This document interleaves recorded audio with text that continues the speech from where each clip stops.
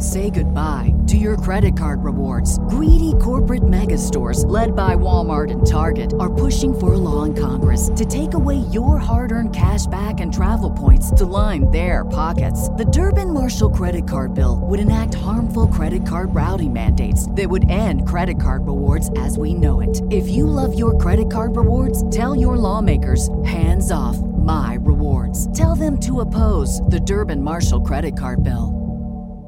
Star Wars 7x7, episode 377. Today, the nostalgia trap and how it applies to The Force Awakens. Punch it, Chewie. No traps, no moisture, no committees. Just rebel-rousing fun for everyday Jedis. It's the Star Wars 7x7 podcast with your host, Alan Voivod. Destiny Unleashed. Hey, Rebel Rouser.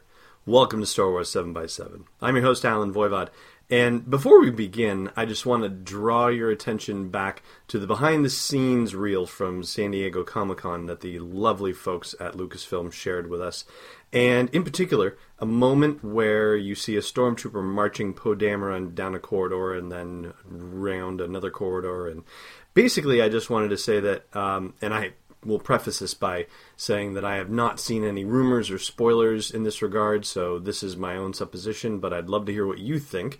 I think that's John Boyega inside the Stormtrooper outfit. And here's my reasoning. First of all, just based on Wikipedia, it turns out that John Boyega is reportedly 5'9" tall, and so is Oscar Isaac, 5'9" tall, and they look very, very close in height. I guess the Stormtrooper boots could probably give Boyega another inch or so, but that's part of why I'm guessing it. The other part of the reason why I'm guessing it is that when you see Imperials with a prisoner, they're usually marching them. They're usually like 4 or 5 troopers, and they're marching in a very steady pace. And this definitely doesn't have the feel of a prisoner being taken into custody. This feels like a prisoner being taken somewhere in a hurry. And it makes me wonder whether this is part of what happens before John Boyega ends up on Jakku. And considering that when Boyega is on Jakku, he is wearing Finn's jacket, which, that is Finn's jacket, the jacket that he's wearing, that maybe Finn's coming down with him. So these are just my guesses and theories, but I'd love to hear what yours are. Let them shine on the blog post for the show's episode at sw7x7.com.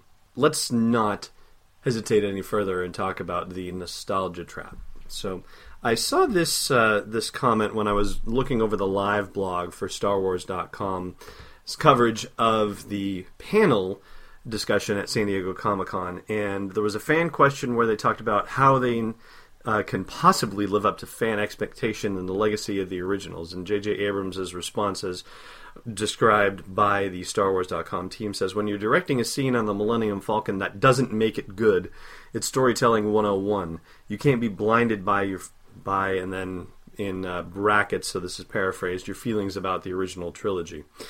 And I think that is another reason why I'm feeling more confident about The Force Awakens, especially in light of the fact that we've had a lot of nostalgia-driven movies recently. And I guess I should say nostalgia-driven in the sense that people decided to reboot franchises, and half the reason why we're actually going to go to any of these movies is because of our nostalgia for the originals.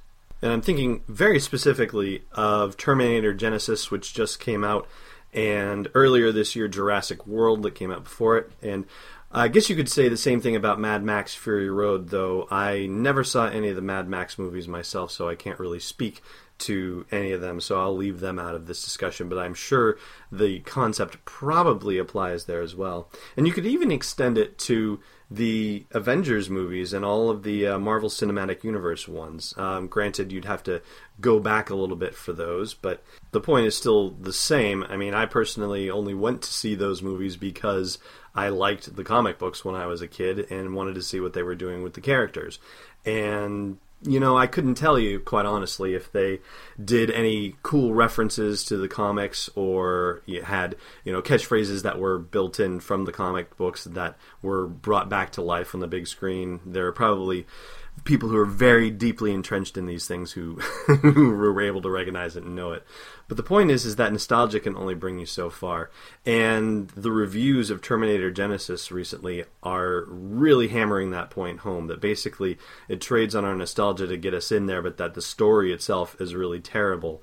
And the same thing happens sort of with Jurassic World, but the reason why it is so much more successful is because it has a better story, a more intentional focus on giving us a good narrative and letting the nostalgia be part of what greases the wheels for the story, as opposed to using the nostalgia as a way to get us in the doors and then flying in the face of it or not bothering to give us a good story. And that's been one of my fears about The Force Awakens, and I think probably aligns with your fears as well, and the fears of many millions of Star Wars fans that I've read comments from in message boards and forums and Facebook groups, and I've had conversations with where things like, for example, if they hammer too hard on catchphrases that we all know and love, like I have a bad feeling about this, and if that's what they use as a means of getting us into the story,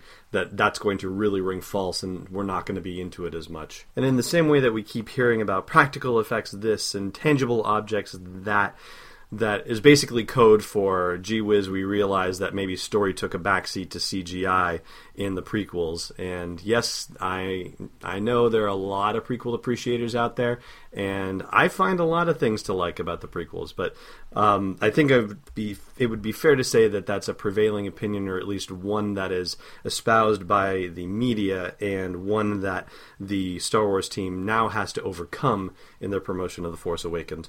But I think this talk about story coming first that we're hearing as well is really part and parcel of getting us ramped up in the right way for The Force Awakens, and that they're trying, the Lucasfilm team and everybody marching out in support of them are trying to let us know that we have nothing to fear. I mean, when you hear, for example, Harrison Ford saying that he never thought he would do another Star Wars movie, but that he was, quote, very gratified when I read the script because I read something that I thought was really remarkable, really well written, and that he was very happy to be part of the story and the cast again. That's supposed to continue to give us confidence. And, of course, the proof is going to be in the pudding, but it really does sound like they know where their priorities are, and that can only be a good thing.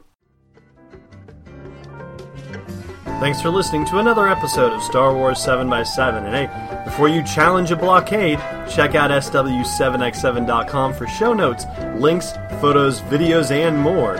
And if you want to join the inner circle of fans of the podcast, become a patron of the show at patreon.com/SW7x7. It's not astromech cannon fodder, it's Destiny Unleashed.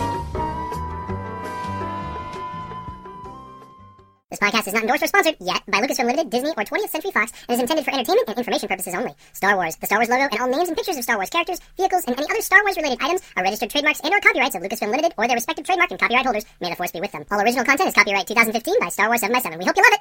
Say goodbye to your credit card rewards. Greedy corporate mega stores, led by Walmart and Target, are pushing for a law in Congress to take away your hard-earned cash back and travel points to line their pockets. The Durbin-Marshall credit card bill would enact harmful credit card routing mandates that would end credit card rewards as we know it. If you love your credit card rewards, tell your lawmakers, hands off my rewards. Tell them to oppose the Durbin-Marshall credit card bill.